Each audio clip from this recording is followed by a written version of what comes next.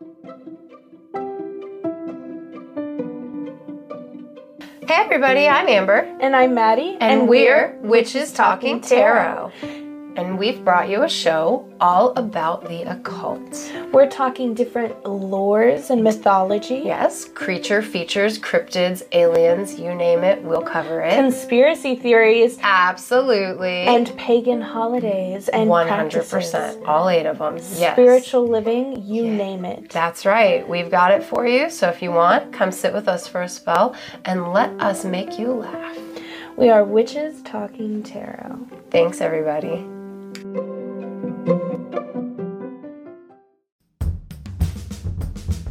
What's up, rewatchers? It's Dustin here to let you know that this show may feature strong or inappropriate language, so please be mindful of who around you can hear it. Also, we assume that you've at least watched the show or the episode we will be discussing. If not, just be warned that there are spoilers ahead. But really, it's your fault because these shows have been out for a while. Enjoy. Sometimes you gotta think of something quick that I could just throw in the oven. Yeah, I ended up making some toast with some butter and jelly. That was my dinner. I need a little bit more. We're adults. I mean, I did eat Chips Ahoy for breakfast, so this is why I need to eat a real dinner. Oh, goodness gracious, Chips Ahoy. Wow. Here's the thing. Is it that nutritionally different from cereal? No. No, it's not. Or donuts. Or, exactly. Yeah. So, it's not worse. It's just more It sounds really worse, but it sounds worse. Not it's just worse. granola bars with chocolate all over them. That's what I mean. So, it's bad, but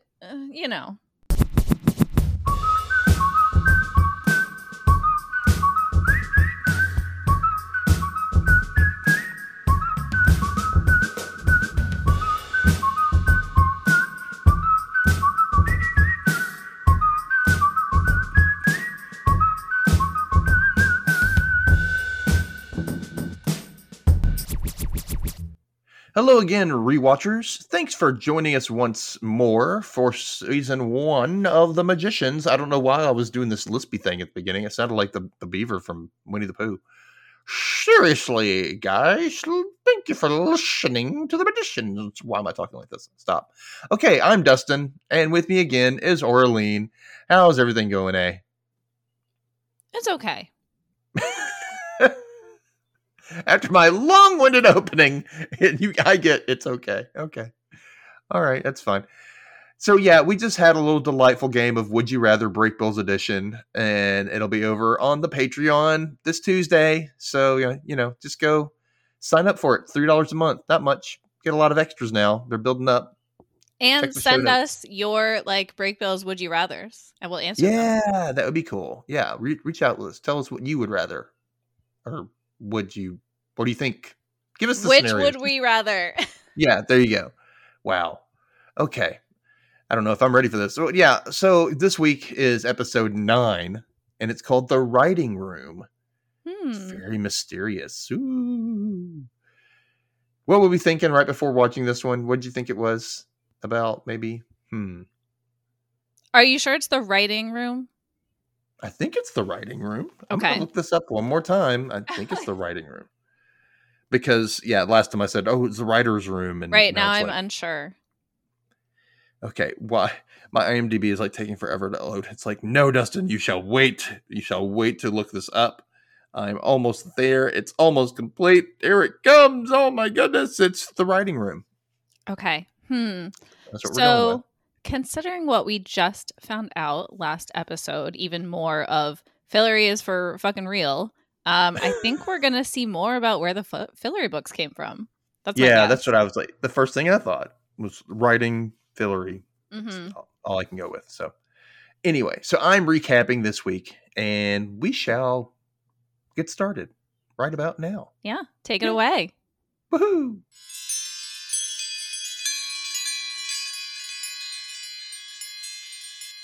Previously on The Magicians. Elliot found out Mike was possessed by the beast when they met. Thus, he and Elliot were not a real item. Julia met a chaplain at the rehab center that her sister sent her to. His name is Richard, and he's a graduate of Breakbills that wants Julia to start worshiping deities for magic now or something. Mm. We also found out that Eliza was Jane Chatwin all along. What? And a possessed Mike ends up killing her and squeezing her head or throat or something when it pops, and it's really bloody. Then Elliot kills him before the beast using Mike's body could escape. Quentin complains to Dean Fogg that now that Eliza is dead, he can't get answers about Fillory and the beast. Oh no, what is he gonna do? He's gonna whine about it. A little bit. And now we're back to the magicians. Quentin wakes up next to Alice, and a narration of Julia's letter to him is heard as he moves about the house shirtless in his boxers. And of course, he's a fucking boxers guy. I said shart. He probably sharts too. Yeah, what was that? Why did you say that? That must have been Freudian. I don't know. So this is what she says. Dear Q, I don't need to tell you how fucking pissed at you I am. You probably got the message around the time I incepted the shit out of you. I don't understand why we fell apart after being friends forever. Anyway, I'm sorry for my part. I never meant to really hurt you. I put it down. I got help. I know you're not supposed to say that the other person fucked up too, but you fucked up too, and it broke us. And I hate you for that because I really miss us. Q, I'm working on forgiving you, Jules. Yeah, he really did. He was mean. He was. And I'm mean. Like, not bad. It's not bad. But she's also she's taking her responsibility for stuff she did because she's not completely innocent. Everybody, Yeah. But she's also calling him out on his BS. I mean, of all the people you expect to help you, it's your BFF. Yeah, and he didn't. You could totally hear him already, like responding to this. Like, I don't have to be forgiven for shit. You know what I mean? Like, yeah, I can totally it's like, hear him doing it. Just sit down and think about it. Just come on, And then we see him in what looks like a cleaning supply closet of some type. I don't know why, but there's like a full-on computer, not just a laptop, like a desktop computer set up in this cleaning closet. It was weird. I was looking, I was like literal stuff. Anyway, so yeah, he says, Jules, got your letter. Guess we're both still mad, but I'm glad you're okay. I really am. Take care of yourself. I'm sorry too. Q. Kind of fuck off, Quentin. Like, did we feel that? Like, for me, it was filled with like animosity and defeat. Yeah, I don't think that's helpful. Like, maybe he should have just sat on it for a while and not responded. Yeah. And also the whole I'm sorry too part, did it even make it into the final draft? Because he didn't actually narrate that part. Like, we heard his narration of the whole letter. I don't think he's sorry, but I also don't think he's thought about the situation really. Like, he's so into Alice and Breakbills, and he's just like, oh yeah, Julia, the non-Breakbills. I don't have time for her BS. Yeah. I don't know. So then we see Julia in a park with Richard, and she says she can't stop thinking about the magic that she performed and that spell that he gave her where the deity floated her up, And he asks her if she's heard of penance, to which she jokes, what, 50 magic lashes? And I'm like, girl, you've been shown that there are gods to appease and you're making jokes. Like, maybe don't make jokes about that stuff. You know what I mean? They obviously can do things. They made you float. I mean, come on. I don't think Julia has a healthy fear response. No, she doesn't. She doesn't like, you know what? I'm going to tread lightly. Yeah, nope. She just like goes for stuff. And she's like, why would I be afraid? You're like, there's reasons. Anyway, so he then asks if she remembers the spell to get into Quentin's mind that she did. And she does. And so he suggests, why don't you use that to help somebody instead of hurt somebody? And I'm like, oh, okay. I mean, I could see it being used for like a nice, like magical therapy of some sort if you needed to, for some reason. With consent. Yeah, with consent or, something. If there was, if it's, and also if it's going to be done right, obviously, not just somebody walking around in your brain. But yeah, there's some ethical crap with that. I don't like, So now we go to Quentin's bedroom, And Alice wakes up to find Quentin looking around the room for something and asks what it is. And he explains how Eliza apparently gave him the answers for everything, but he lost it. He lost Fillory Book 6 on his first fucking day there. And she asks, but she does, oh my God. She asks the dumbest question that she should ask. Like, I don't know why she asked this question. She's like, did you look for it? But he didn't. I mean, he did because it was he looked all over the room. Where else would it have been? You know what I mean? Yeah, but ever since. And Eliza just said something similar. That was like, and lost things are never found. Yeah. But I mean, he does give her this look like, are you stupid? Of course, it's a Fillory book. Of course I looked for it. I mean, come on. He looked for it. How hard did you look for it, Quentin? Because I don't know. Maybe this time when you look, you're going to find it. He did ask about it too, and then Eliza told him basically, don't worry about it. Except for yesterday, where she was like, and lost things are never found. Right. And so, like, he should look for it. I know. That's what's funny, because at the beginning, she's like, oh, don't worry. It'll find your way. It's back to you. And then it's like, oh, no, it's not. Like, wait, what? Yeah, what messages are you trying to give me? All these conversations she had with Fogg where she's like, we're out of time and it's happening faster than I thought. Like, we haven't really talked about that meta conversation they've been having this whole time. Yeah. But, like, there is a timeline somewhere that we don't know about. It's really strange how all this, I don't really know how it figures out. But anyway, so, okay. He explains to Alice that Fillory always decided when the Chatwins could come and go, right? And mainly because, like, the twin gods of Fillory, their names are Ember and Umber, and they would get mean and take everything away. And this is Alice's words, because she's actually she boned up on her Fillory homework, and she, all right, I figured I got to know this shit, so I did my research. I'm like, good for you. You got to hand it to her, right? And then he kind of infers that the gods have their reason for not allowing him to have the manuscript. Like, he thinks that they've taken it from him. And Alice is like, it's a manuscript, not a referendum on your character. Yeah, I mean, come on, Quentin. Not everything is actually about you. I agree with that. I mean, it's very true. Like, but it's also, if you think about it, especially now that you've learned about the magicians and you learn about Fillory, all this stuff, it's hard. It would be hard for you to know what is fated and what was because of you as a person. You know what I mean? But I think Eliza told him there's no fate, which he, by the way, like, didn't really listen to anything she said. Yeah. Like, in one of the early conversations, I'm pretty sure she said, like, Quentin, there's no fate or destiny for you. It's just she's very contradictory in a lot of things that she says. So it's kind of like, what do I listen to? I don't think she's ever told him he has any kind of fate, though. No one here has. No, I know. But, like, how do they know it's him every time? That's kind of a fate. You know what I mean? Like, he's fated to. But it's not him every time. That's why early on somebody says something like, oh, you're here this time, or you're doing this time. Yeah, I don't know. It's fairly... We getting too far along in the storyline of things. So many, like, bits and pieces that we can't connect yet. Yeah. So, anyway, and so she ends up, like, hey, why don't we do this locator spell, essentially? And we cut over to them with some random hallways of the campus, with Quentin holding this metal bowl that they started the fire in. And as they walk around, if the flame in the bowl turns blue, they know it's the wrong direction. It's kind of neat how it works. And the flame gets redder as they get closer to a classroom, and they go in, and Penny's in it. And Quentin's like, hey, I knew it. And he brings the bowl even closer to Penny, and it gets redder. And Penny's like, I didn't take your freaking book, And he's like, yes, you did. Look, you took it. He goes, fine, I did. I freaking took it. Like, I did it because I was bored.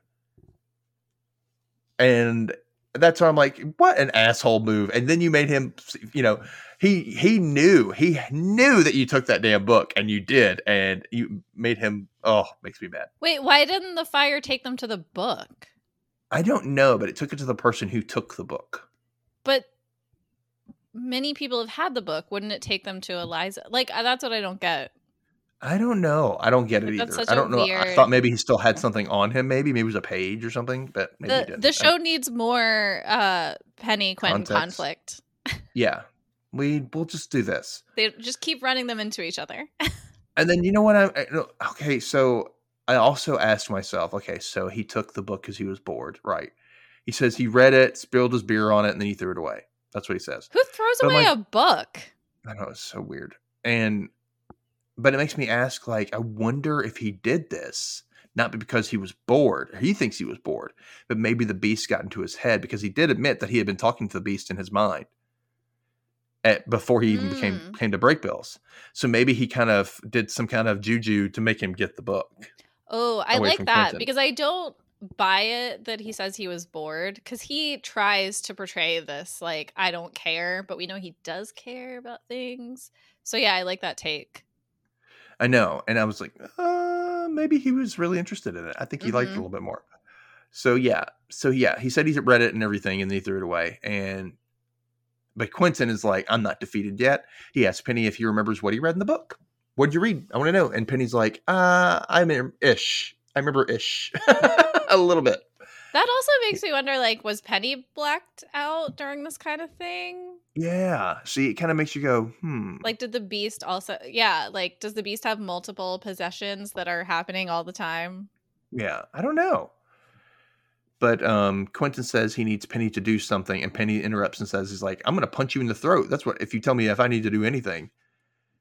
And this is where I side with Quentin. He comes back saying that the beast is after them both, and why can't they just be basic allies? And Penny laughs at this, and Quentin says, you can't possibly want to be a dick more than you want to live. I mean, pot, meet kettle.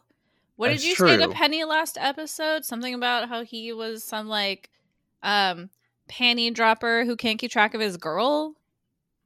What'd you say, Quentin? I'm just saying they're both antagonizing each other. I get it. I agree. But he is making a point, though. Okay, can we just drop this for a minute and just be allies for a second so we can get this shit done? Which I agree with that. Like, yes, come on. It affects us both. Let's do this. So Penny tells him, first of all, the original author, Christopher Plover, didn't write it. Didn't write book 6. Jane Chatwin did. What? Yes. And this astounds Quentin as Penny continues.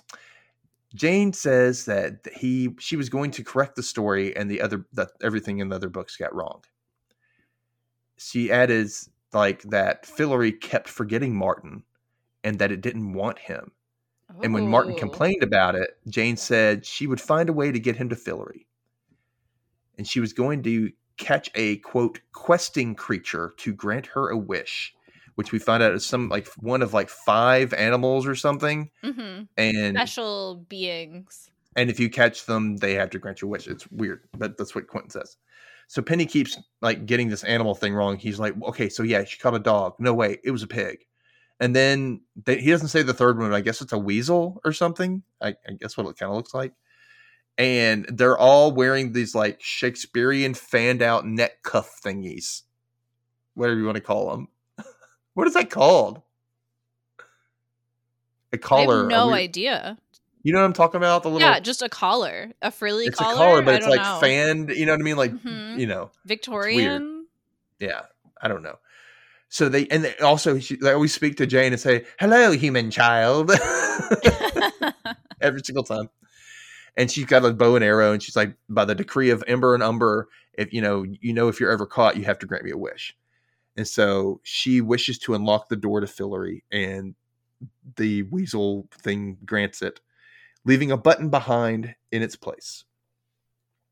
And this sends Quentin on a whirlwind of thoughts, because he's like, oh my God, this makes so much sense. Oh my God. And he's like, Martin went cuckoo looking for a magic button in one of the books, and there was no information about it other than that it was magic, and that was it. And so that makes sense of what this button thing is. And he's like, oh my, I know what it is. We have to go to Christopher Plover's house and look for it. And Penny's like, I don't want to go get a direct ticket to the beast. Fair. No.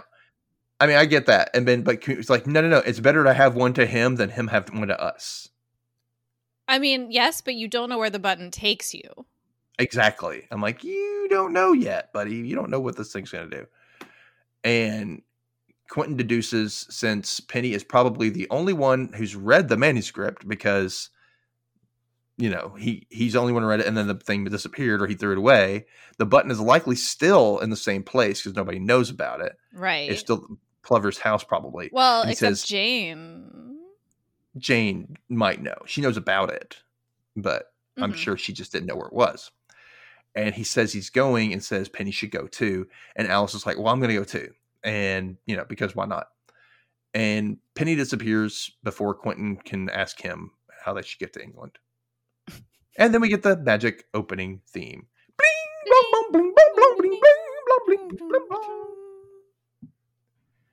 Now we're at the physical cottage. Yay! Quentin and Alice return to get packed up for their trip to England, and a solemn Elliot is just kind of like sitting there in the corner. And he's like, "You're going to England?" And they're like, "Oh, hey, Elliot, how's it going?" And he has this twink, this kid with him. Not kid, but you know what I mean, like young person. And he says, "Scurry along, Ronald." Even though the guy's like, "My name's Raymond." Oh. Elliot's so camp when he's sad. And just go on, he's being all dark, and he's like, yeah. Mm-hmm. So the guy walks off. And it's obvious Quentin is concerned about Elliot. He's like, we're okay. You all right? You good? We're just going to England. And he was like, you don't need a plane ticket to go because me and Margot made a door to our favorite pub. And they can just go whenever they want to get anywhere they want to go to from there. That's amazing. I want that. I want that door. Yeah. I want random doors in my house that'll go anywhere. I'll take that power. That'd be awesome to create. Man. And they just can go anywhere they want to. They just want to go to England, go there. And his reasoning is that he's like, I want to go because Margot's still in Ibiza and Ronald gives terrible head. He's not his fault. He has TMJ. What is Margot doing? How long? I don't understand. I really think it's only been like 2 days. And she was supposed to be gone for 3. But a lot has happened in these 2 days. Okay. That's the only, I really do. Like, they got back, I think, the day before. It just seems like there's been so many days. I know. It's just because there's so many episodes. So many things are happening, like, really quickly. Yeah. In the course of a week. My God. I'm leaving the school. I'm done. Can I not sleep and breathe, please? Mm-hmm. Anyway, so basically, Elliot's bored. And he's so fragile right now. And he just needs a good distraction. That's what we're getting from that. So we jump over to the Peregrine Convalescent Home. What? I was like, what the hell is this? And Richard is taking Julia to visit someone named Kira, who is catatonic in a wheelchair. He tells Kira that he brought Julia to help them with something that they talked about. And he asks Julia to lock the door. And I swear, this feels so freaking shady. I don't like it. And I don't know, like I was saying, I don't know why people don't just tell people things instead of just roping them into stuff. Like, just tell them. I don't know if she would have agreed to this. Well, you know why? Because it's wrong. Maybe that's why. That's probably why. Like, and then that should clue you in. Hey, this guy's shady because he does shady things like this and ropes you into things without you knowing. Makes you an accomplice. Ugh. So his plan is to have Kira think of a place. He goes, Kira, think of a place that you love. And Julia, why don't you go into her mind with that spell you know how to do, like you did to Quentin? And she's like, what? And like, okay.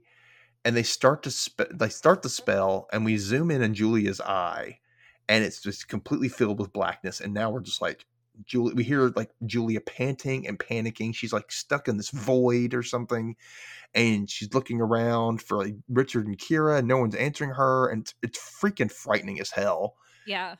Because, I mean, we can only hear her. And like, that's it. No, thank you. I would go insane immediately. Like, Nope. You broke me. I'm done. So she creates a fireball in her hand and lights it up. And she discovers that she's in a freaking coffin.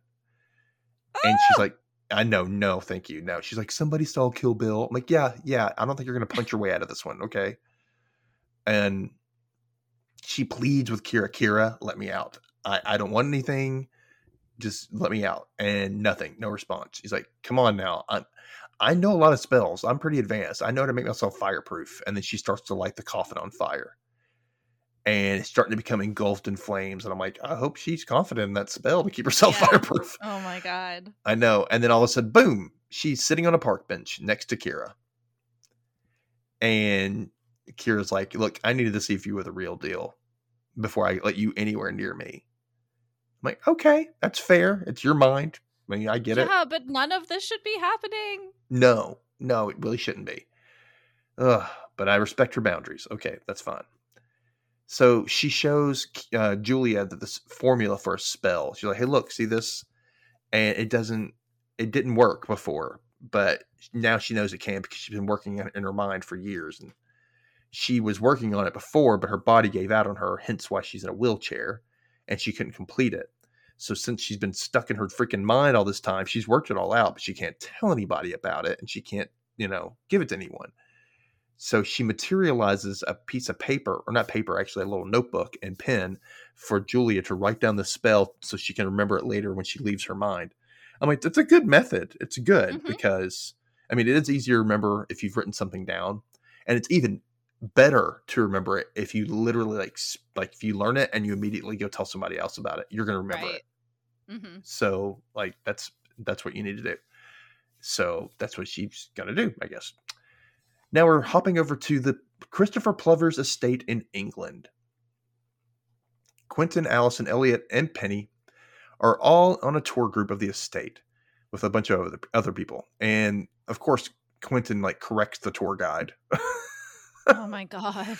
Actually, that's not true. This is what happened. And oh, shut up. I mean, I get the urge, Quentin, because but come on.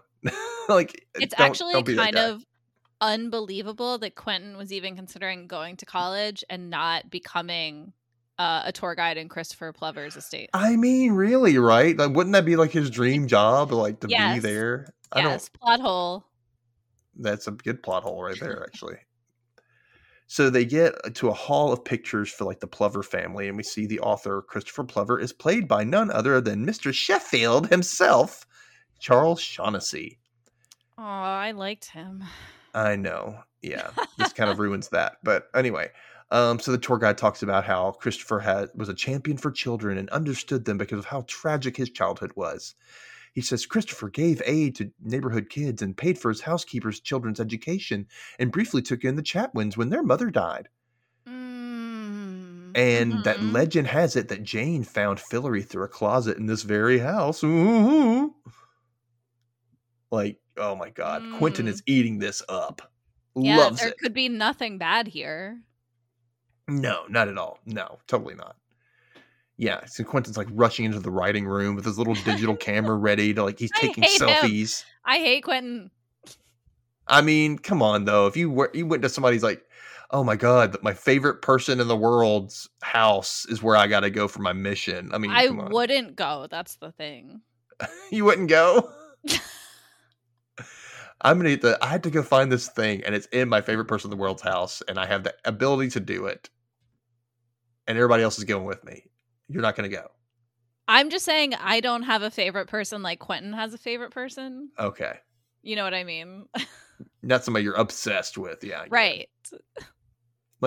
It's so funny because the tour guide's talking and Penny looks over and sees Quentin reciting lines from the book along with the tour guide. And he just says, "You will never be a man." I'm I mean, I don't appreciate the toxic masculinity, but the message is yeah, grow up a little bit.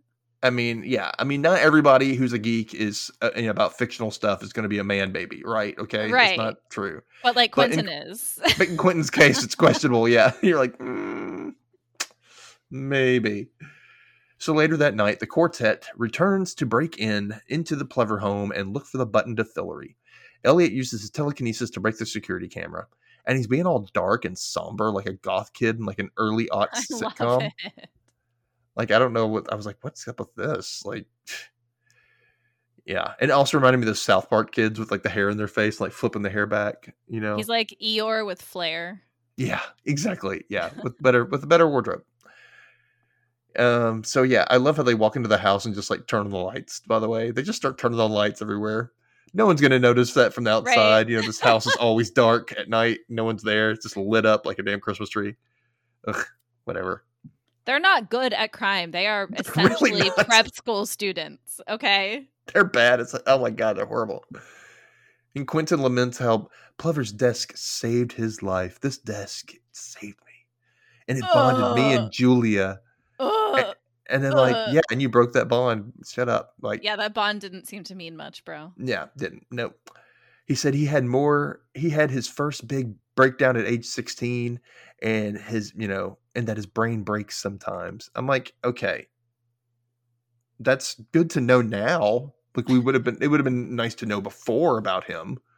You know what I mean? Like from the beginning, a little bit more of the history, and it's not just him overreact. Because at the beginning, you're like, oh, he was overreacting. He put himself into like mental institution, Right. even the people at Breakbill. But if he's been having this since he was like even younger, and it's been going on, it's not the first time.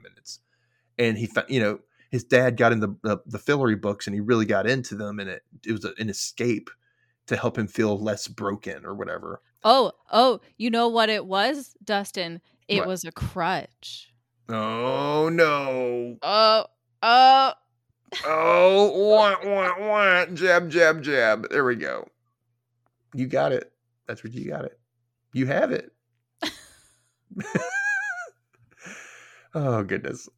So, yeah, Elliot tells them to stop lovebirding because I just found Plover's safe, which he then promptly breaks into.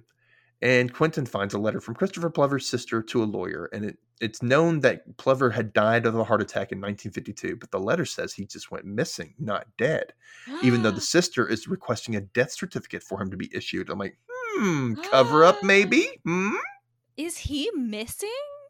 What? Where did he go? So yeah, they figure the same, and Quentin figures that since the Chatwins went missing in that neighborhood, they decided, and Plover, going missing at the same time or not long after, it would create too much of a stir, so they probably said he died instead. Yeah, because it sounds like he kidnapped and murdered a bunch of kids. Yeah, and then he just went missing. Right. And left town. Like, I got your kids, bye, like fucking Krampus or something. My God. So I'm like, that's what I thought I got from that. Right? Like, that's sketch. Yeah, it's very... So Penny finds a bunch of magician's textbooks, specifically ones used on traveling as well, that he recognizes. And so they conclude that Plover was trying to be a magician as well as actually wanting to be a traveler, most likely to go to Fillory. How did he find out, though? I mean, and also, how did he know he was going to be a magician? Like, how did that all come to light? How did he get this information unless he already was one? Or... like, how did he find this shit out? I want to know. Right, because, like, Fillory and, like, magic are not the same thing. And so how would he even know about magicians? Right, because they're not, like, magicians wandering around Fillory all over the place, from what I understand. Maybe there are. I don't know. I don't get it. I don't get it. I have so many questions. It's strange. So Penny says that Plover was probably trying a spell and blew himself up or something, right? Like, that's what happened to him. And Quentin's like, no, I want to believe that he probably traveled to Fillory.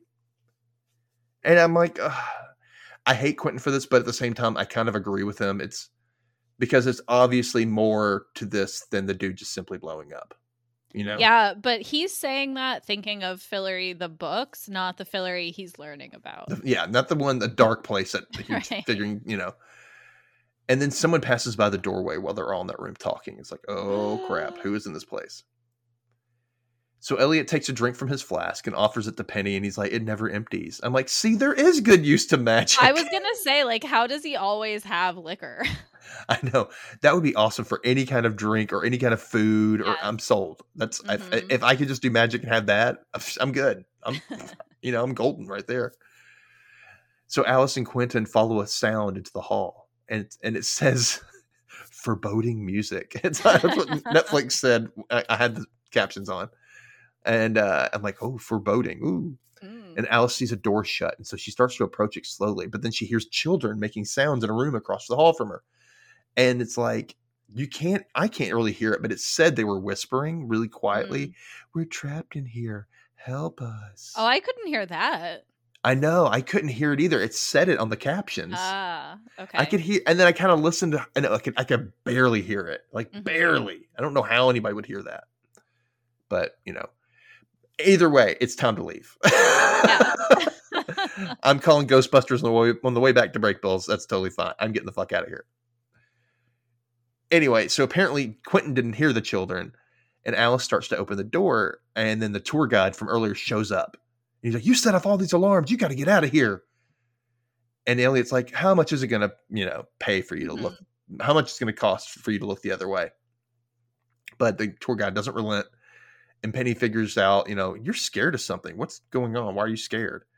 And the guy will only say that, you shouldn't be there at night. Bad things happen at night. And they're like, what? Oh. And Elliot's like, all right. So he does some handwork and he shows this little ball of light in his hands. He goes, I'm a supervillain. Now tell us what we want to know. I just love how he's like, so this pop culture whimsy, and it's just kind of nonchalant. Yeah. So the guy starts to tell them about the book they found, and that Plover was involved in dark things, and that Prudence, his sister, didn't want others to know. Suddenly, the light flickers and a figure pops up in front of the guy, and then all of a sudden the light flickers again and they're vanished. Both of them are gone. You see a quick figure, like a silhouette of somebody. Mm-hmm. And the group's like, what the hell is that? And they run down the hall and around a corner, and they find the tour guide now dead on the floor with, it looked like blood coming from his mouth. And Elliot's like, I'm going to say the smart thing. Let's get the fuck out of here. I'm like, here you go. Most sensible award. There you go. They start to leave, and we get a better look at the guy whose throat is slit and his mouth is sewn shut. No. I don't think so. Get out of me. No. Ugh. So as Quentin and Penny run out of the house, they notice that Alice and Elliot stayed behind. Why? I don't know. They were right behind them. What happened? And of course, they immediately go back in. I'm like, why bother having them leave in the first place, writers? Like, Wait, they know where you are. You wait outside. They'll come. Yeah, I don't get it. We jump back to Kira's mind, and Julia is still writing down the magic formula that Kira's giving her when Kira asks, like, how did you meet Richard? And so Julia tells her about the rehab and that she didn't go to school for magic. And Kira's like, I didn't either. I went to MIT, but I studied magic through the lens of science. Which for me personally, I always thought that magic and stuff like supernatural stuff is always scientific anyway, just maybe just not stuff we completely understand scientifically. Yeah, there's a way to study it. We just don't know it yet. We know ways to detect stuff, but not as much as, right, how to work with it. So I'm down with Kira. I like how she's going with this. And she says it all adds up if you have a natural bend to it, right? And which makes Julia says, I wonder if I'm meant for it or not. And Kira's like, it doesn't have to amount to anything. And she says one of her favorite memories was I was in the same park with my girlfriend. We were sitting in the rain, and we were doing a spell that makes a rainbow for 10 seconds. And they were doing it over and over. And it was just sweet and simple and just a nice, happy time. It's a perfect memory. And I was like, that does sound really nice. That sounds really lovely. It's something you would look back on and go, I love that. That was so good. And so she's like, hey, Julia, why don't you show me your favorite memory, right?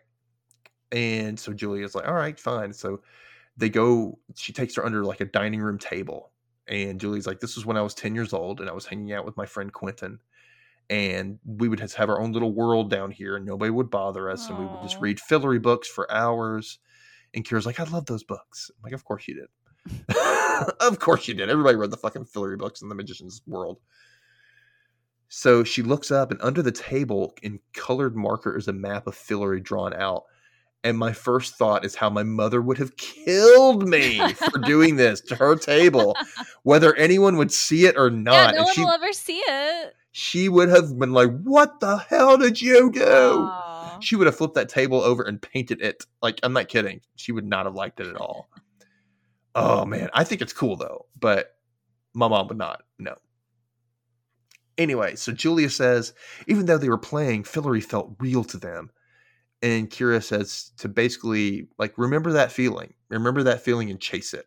Because it's the best way to find out who your real self is, kind of thing. I was like, I like her. I like her little guidance she's giving right here, There's a lot of talk in this season, bits and pieces of finding yourself, becoming yourself. I think that's an important theme. Oh, yeah, totally. Because it's all about discovering your real self in this, So back at the Plover house, it's still nighttime, and Quentin and Penny come back into the house to find the others, and they hear children running around upstairs. Oh, no. And then even a voice saying, "Come in here, please." Nope. No. Nope. Penny's right. Elliot and Alice can handle it themselves. I am out. Yeah. Get the hell out of there. And then we see Penny like unclips a velvet rope barrier, and they go into her room with sheets covering everything. And Quentin calls out, "Hey, is anyone or anything here?" And a fucking ball rolls across the floor No. over to them from the dark. No. No. Any movie you see that's a haunted house movie, there's always a damn ball that rolls from out of nowhere. You don't want to be there. Yeah. Because you don't want to know who rolled that ball. I agree. Get out, come back in the morning. Yeah, let's just not do this right now. Okay? Let's just not. So, like, no. So Quentin calls it, he picks it up, and I'm like, don't pick up the damn ball. And Penny's like, he goes over and he hears like music, and he picks up a cloth, and it's a ballerina music box that's been playing on its own. And Quentin's like, okay, we get it. There are ghosts in here. Which is like my matter-of-fact approach to ghosts as well. I'm just like, hey, I know you're here. I'm not going to sit there and go, all those who abide. Like, no, we're not doing that. I know you're here. We're talking like normal people. Just don't bother me, okay? That's how I work. We're not doing that. I ain't playing those games. So then a dead boy shows up. It says, "I tag you, you're it," before running off. And of course they follow him. Nope. Like, I don't want to ever see a ghost kid like say, "I tag you, you're it." No, thank you. He shows up at another hallway, like looking healthier, by the way, in the second time they see him. And he's like, "I tag you, you're it." And he runs off. And Penny's like, "Do we need to go after this kid?" And Quentin's like, "What else are we going to do?" Oh my God. Aren't British children the creepiest? They are. "I tag you, you're it." Oh my God, that damn Doctor Who episode. I know I told you about it. You've seen it, right? Are you my mummy? You've definitely told me about it. Oh my God, it's freaky as hell. Yeah. Are you my mummy? Oh no, thanks. So yeah, I'm like, wow. Just walk into possession by this point. Just go ahead and do it. And we cut over to Elliot and Alice, who are sitting in chairs, and they're all tied up for some reason, when a little girl comes in and offers them a cookie or something. And like Elliot leans in, takes a bite. I don't know if I'd be taking a bite. You shouldn't eat any food offered you by supernatural beings. It's not safe. I wouldn't eat it. And it's probably moldy. Like, it's not even real, like, ugh. Yeah. He asks Alice, "Hey, do you know Popper 23? And the girl's like, no magic in the house." Like, what? And they said they need to be good, or she will come and take them to the quiet place. Oh. And Alice is like, "Okay, we'll be good." Then the lights flicker, and the stingy looking woman comes in and immediately goes to tie up the girl's hands. And Alice is like, "Hey, don't do that." And the woman just shoots her a glare. I'm like, "Watch out, Alice." Oh. And the woman walks over to her tray of tea and starts putting like drops of some, obviously a drug, into each cup. And she says they are naughty and they need to leave him alone. She tells them to drink their tea, and Alice obliges. But then Elliot like looks over at the little girl, and she's like shaking her head like, "Don't do it." Yeah. And the woman looks at the girl and goes, "Drink it!" And the little girl does. And then the room goes blurry, and like oh my God, it bothers me so much. Child abuse type crap like this. Oh my God. I didn't like it with Flowers in the Attic. I don't like it with this. Okay. Ugh. Yeah. I mean, content warning for anyone who hasn't seen this before. Yeah. Well, hopefully it doesn't bother me as much to hear about it as much as it would to see it, So. Oh, totally. This show is pretty good about not exploiting this. No. They give you the basics, and that's all you need. But so Penny follows the boy to a room. Like, we go back to Penny and Quentin, and he follows the boy to a room, and when he looks in, the boy is behind him at the end of the hall and then runs off. And it's like, well, what the hell? He sees a boy go in the room, and he's like, "I'm over here, fucker." Like, that's not fair. And so they see it, and then the boy runs off, and right behind him we see Christopher Plover walk by. And Quentin is like, "Oh my God," fanboy moment. He's like determined, like, "Oh my God, we're being shown this for a reason. There's got to be a reason for this, right?" And Penny's like, "Yeah, it's a time slip. It's just something that like Professor Sutherland has talked about a lot.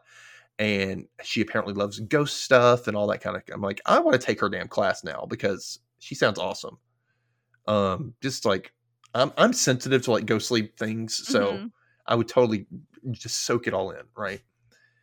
But anyway, so a time slip is like what Penny explains is a movie of like past events repeating over and over in a certain space. So then they see Jane Chatwin and Martin Chatwin go upstairs, and they're, oh my God. So they follow them. And Jane tells them, hey, hurry up, Martin, as she goes and opens up a random closet door in an upstairs hallway and steps into Fillory. The door like closes right behind her, and Martin runs up to open it, and he opens it up, and it's just a plain closet. And he's like, why'd you leave me? Why did you do that? And he's like, Umber, what did I do? Why don't you take me anymore? And it's really sad, actually, because you're like, why? Is. Why are they doing this to him? Right? I'm like, I wonder why they didn't take him. You know, I can't remember what that was about, but I don't know. So then that's when Christopher Plover comes around the corner and asks where Jane is. And Martin says she went to Fillory. And Plover's like, oh, it's all right. Let's go have some tea. Us left behinds ought to stick together. And he puts his arm around Martin's shoulder and he starts walking off. And I'm over here goes, oh my God, I'm just cringing because I know where the story is going. And it makes me so fucking uncomfortable. So then the housekeeper's son that they were chasing earlier shows up and grabs Quentin saying, she's coming. And Penny turns around to find them suddenly gone. But the mean woman is back. And I'm like, I don't know who this is. This is Prudence or the housekeeper they haven't said, right? Right. So she hits Penny. And then boom, he wakes up chained to a wall in what she calls the quiet place. It's obviously a basement. Of course, being Penny, he's like, I'm not going to shut up for anybody. I don't care what she says. And then she's like, no. If you don't shut up, I'm going to show your mouth shut. God. Hence what happened to the tour guide earlier. I'm like, okay, I'll shut up now. Don't sew my mouth shut. Thanks. Back over to Elliot, who's trying to wake up Alice. He does a spell in Arabic and is able to break free of his ropes before untying Alice, who is finally coming to. And I love how he says they need to leave before Mrs. Danvers comes back. I love that reference. It's good. It's good times. If you didn't read Rebecca in high school, you're missing out on good old-fashioned pop culture references here, guys. So, just FYI.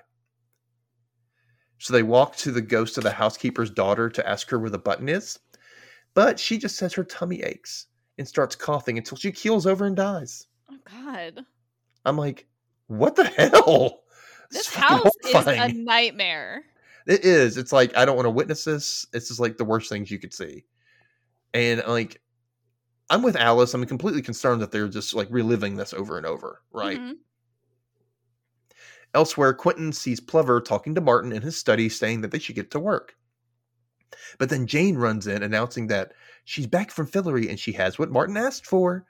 So Martin's like, let's go out in the hallway. And she shows him the button. She got the button. And Martin doesn't want to show Plover the button at all. She's like, why don't you? He goes, no, I don't want to show him. But they catch George peeking in on them, who's the housekeeper's son. And that's the one they've been chasing, that Penny and Quentin have been chasing. And so they're like, hey, come here. Let's play a little game. Hide the button. I'm like, okay. So he takes it and he puts it in his pocket. And then Quentin sees this. And I'm like, why would you want some random kid to hide this button? Right. Wouldn't you want to be able to get at it if you need to? Yeah, I didn't understand that. What was the goal there, Martin? I don't know. Maybe, I don't know. It seems strange. Back in Kira's mind, Julia has finished writing out the formula Kira gave her, and she's ready to leave. And Kira gives her advice to, like, hey, just forget the school. Like, stop worrying about break bills. And then she quote says, the world never did help a smart girl. Why would it? We scare the shit out of the world. I'm like, nice. Preach it. Preach it. That is facts. Also, yeah, don't worry about the institutions. Yeah. You're fine. You're good. You're doing fun on your own. You're already figuring this out. She adds, if the world was after you, take it as a compliment. Nice. So, yeah, that's true. So there's something, you got something, basically is what she's saying. She's awesome. I like Kira. So Julia asks to come back sometime, but Kira's like, no, I need you to do me a favor. Can you just kill me? I appreciate that. Like, what now? What now? I'm like, no one said anything about assisted suicide. What the fuck? Yeah, you generally don't spring that on someone in the moment. I know. Can I come back and visit you? I'm not going to be here. I'd really like it if you would actually help me die right now. Could you just do that for me? Thanks. I know you like me now. Like, I would be fine. She should have just acted like a bitch the whole time. That way it would have been totally fine with killing her, you know? Oh. Not totally fine, but you know what I mean. So, yeah, Julia pops back into the hospital with Richard next to her, and she gets mad because she realizes he knew the entire time what this was all about. He tries to put a spin on her like, well, you're paying retribution or some crap. No, she doesn't owe shit. No, it's skeevy. She didn't owe a damn thing. It's just crap. He's manipulating her. And she says, what if there really is a hell and this takes me there, like doing this? And he says, well, they're both, we're both already going to hell. I'm like, so I don't care about you, Richard. I'm not concerned about your soul. I know. I'm like, why make it worse? Like, why would you make, like, you know what I mean? Like, right, that didn't make it better. It was just like, well, we'll be in hell together. And it's like, I'm trying not to. There's no logic in this argument. Richard is being a literal dick. He's being like a cult leader. Exactly. Dickie Richard Dickerson. I don't know where I'm getting that from, but anyway. She asks what she's supposed to do, and he says, whatever is hardest. What? Richard? What? I know, Dick? at least provide some like spiritual guidance here. Because he's not really a spiritual person. That's why. I know, he's not a preacher. Ugh, I hate this crap. So time slip shows Jane and Martin back in Plever's study as that woman gives Jane some tea. And then she gives like Christopher Plever this knowing nod, and Plever like smiles at her before she leaves. And then Jane just kind of passes out, obviously drugged. Mm-hmm. And Plever grabs a camera and tells Martin to do what they did like last time. No. And Martin says he doesn't want to, but Plever's like, come on, I do all these things for you and your sister. Come on. And he's like, I wasn't treated that nicely when I was a kid. I just want to pay it forward. I care about you and your sister, and I just want to help you. That's basically how he does it. And he gets the kid to undress in front of him. That's and awful. He's taking pictures of him naked. The kid's like, it feels very much. Did you ever see Fame? No. Oh my God. Irene Cara's part. Mm-hmm. The scene where she thinks she's going to go to Hollywood and be a star. And the guy's like telling her, come on, baby. Don't you just want to show a little more skin? You want to be a star, don't you? And she's crying during the whole thing. It's like, it's horrible. Oof. It's rough to watch. It's a rough scene. But anyway, I digress. So yeah, he basically, he does that whole thing, and he's talking about fillery and magic while Martin's, standing there naked, and he's taking pictures of him. And he's like, yeah, I found some magic books, and I might have to grow extra fingers for it. Ha ha ha ha. Like, okay. And then we see that Quentin and George, the housekeeper's son, have been watching through the vent in the next room. So they see everything that's going on. Oh my and God. then that woman comes in yelling at George for spying. And we find out that that's Prudence Plever's sister, which is really kind of screwed up about what's up with their relationship. She knows what this guy's doing. Yeah. Like, what is wrong with her? Of like evil, I can't really comprehend. Yeah, because she's like helping all this happen, and she's right. drugging children and stuff. Why would you? Why? I don't like anybody that much. And where's the housekeeper? Why isn't the housekeeper in the house? I don't know. Anyway, so because the kids were there, and she kills them because she's her struggle with George, and I don't know if she kills him here and just kind of knocks him out, or kills him downstairs. It's one of the two, but he goes down. She carries him off. Right? I can't talk. What the hell? She goes to the quiet place. That's what she says. My God, what the hell, woman? Can you imagine like Quentin's childhood dreams like shattering right now? Learning all this crap went down with his like childhood hero. Honestly, the way the show did this, I can't think of any other show that pulled off this kind of mind fuck upside down like change. It's so good. Like, it's great. So disturbing, but it's so in line with like how Quentin has been learning about this world. Right, and they do it in short scenes. They're not like really long scenes, so where you're seeing like really uncomfortable things for too long. It's just like really quick, and you're like, oh my God, and then that's it, which I like. I'm glad they get through it really quick because I don't want to see that, Yeah, just the implications even are enough. Exactly. I'm down with you there. So later outside, the group meets back up, but Penny's absent, which apparently they don't seem concerned with at all. And Quentin tells them that what Plover did to Martin and says he can understand why Martin wanted the button, and because Plover was a freaking monster he wanted to get away from. Yeah. Like, yep, his dreams are shattered, like, completely. And then Quentin realizes the extra fingers comment. Oh my God, he made that comment about needing extra fingers. And so it just kind of, and like, he's like, oh my, they're going, Plover's got to be the beast, right? Right. I mean, he's already a monster, obviously, freaking pedophile. And he was obsessed with Fillory too. Exactly. He was studying all the magic stuff, so it kind of makes sense. And that's when Penny finally shows up. Apparently, he traveled down the road and landed in a tree when he was trying to get a Prudence's dungeon. And he says that's where George was taken. And they're like, oh, George had the button. And so they had to plan to get Prudence out of the dungeon so they don't run into her, so they can go in and get this, right?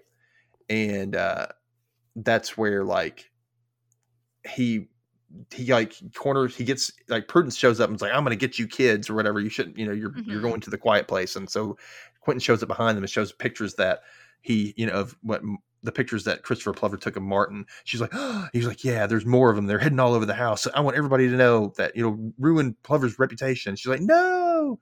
And she, like, disappears. And so he's like, okay, we got at least 10 minutes. I'm like, why do you think 10 minutes? Right. Where did she go?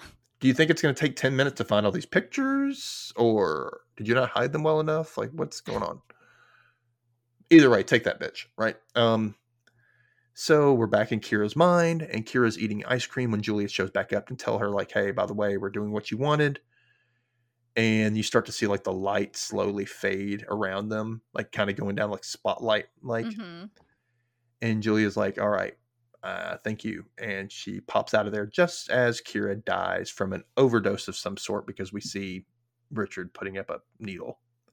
Like, don't you think somebody would know that this is what happened? Can you do magically something to her? Like, well, that, but also I think if you die in any way that seems natural, they don't do autopsies. So it would probably be like, okay, she passed. It was time or something. Yeah. Right. Now they're back at the Plover house, and they find the corpse of George, like, buried somewhere in the basement. It'll kind of look like where you would put coal or something, or ashes from, like, things that have burned. God, that's dark. I know. It's really sad. And Quentin fishes out of the button out of the pocket of him. And on their way out, Alice insists, hey, we need to go back and help those ghost children. And all the guys are like, no, we're not going back. They're all skeptical of this. And she's like, come on, we need to help. And this is where Elliot gets dark, where you're like, Elliot, come on, man. He gets really mean, and he says, you know what? She goes, it's not fair what happened to them. He goes, you know what? It wasn't fair what happened to those kids. But guess what? Life ain't fair, so why should death be? He then says she has a monumental ego for thinking that she can help. I'm like, she does usually, but this right here is a little different. Yeah, I don't think this is about her ego, actually. No, but the kicker is when he tells her, who the fuck do you think you are? I mean, you're just some arrogant little twat. Suck it up. Whoa there. I'm like, hot damn, Elliot. Crossing lines. He's being a see you next Tuesday. That's for damn sure. Yes, he is. Oof. God, that was just like, I mean, and you know what? I love how Quentin's like, shut the fuck up, man. Yeah. I mean, good for saying something, but damn, I would have punched him. Like, that was too much. It's too mean. It was too mean. Like, come on. And Quentin says they need to go, and they leave. So, like, and they leave, and the ghost children, like, watching them leave. I'm like, oh, that's really sad. They show back up at the cottage house, and Elliot and Penny drink, and Quentin tries to comfort Alice, but she says she's okay, even though she admits she's lying. And he starts to lament how, he can't stop thinking about the beast since that day in class. And now knowing that Plover was a pedophile child molester, he now I really want to kill him. Right. Mm-hmm. And Penny asks to see the button that they went for. And Quentin brings it out. And Elliot remarks how it just looks like an ordinary button. But Penny can, he's like, Elliot remarks that it looks like an ordinary button. But Penny's like, no, I can feel the magic coming off of this. Can you not feel this? And everybody's just kind of looking at him. Oh. And he takes off the lid that's on, the buttons inside this little case. And Quentin's like, just be careful. You might want to put that away. And then Of course, egotistical Penny's like, look, I've been training with Mayakovsky, and I don't travel if I don't want to go somewhere, okay? And then he touches the button and poof, he and the button are gone. Crazy. Who could have seen that coming? I don't know. End of episode. What? What? Yeah. Yeah. It's interesting. So, yeah. Rewatchers, where did Penny go? Is he in Fillory? And what is Fillory like, actually? Because shit's getting real dark real fast. Yes. And will Alice find a way to go back and save those ghost children from the Plover House? I mean, look, it's so interesting to think about how they all started these like fresh new characters just 9 episodes ago, and now Penny here's a woman who's chained up, and now Alice has these ghost children on her conscience. Mm-hmm. And I want to know what happens with Kira's spell. I want to know what the hell that formula does. Oh yeah, why was she working on that so diligently? Like, what is it? What was the goal? It must have been something really important, right? So at least important to her. So yeah, what does it do? We have a lot of questions, people. We want to know things. If you have some answers or you have some theories, if you've never watched this before and you just want to talk about the show in general, give us a shout out. Go ahead and reach out to Oraline. She's at Spooky Oraline on Twitter and Instagram. The Rewatch Recap was brought to you by me, Dustin Holden. You can find the show on Instagram at The Rewatch Recap, or you can find me on TikTok at Dustin_Holden. Find me there for my weird-ass sense of humor amongst other silly things related to my other show, Dustin Can Read and Watch. Speaking of which, my email is the same as the other show. You can reach me at dustincanreadpod@gmail.com. Woo! Excuse me. Woohoo! Let's see what happens next week in episode 10, titled Homecoming. Somebody's coming home. It's gonna be bad. It's gonna be bad knowing this show. Oh yeah. Anytime there's an episode called Homecoming, bad things go down. You ever notice that? There's always stuff that happens, something scandalous or whatever. Yeah, but in other shows you might be like, oh, there's gonna be a dance and a breakup, and in this show there's gonna be like, a dragon will eat everyone. Watch your loins, everyone. Watch them. Guard them. I don't know why I said your loins, but apparently. I don't either. Like, dragons will eat the whole you. Yeah, they're gonna go with those loins first. Anyway, for myself and Oraline, thank you again for listening and see you next time. Keep your travels grounded for now, y'all.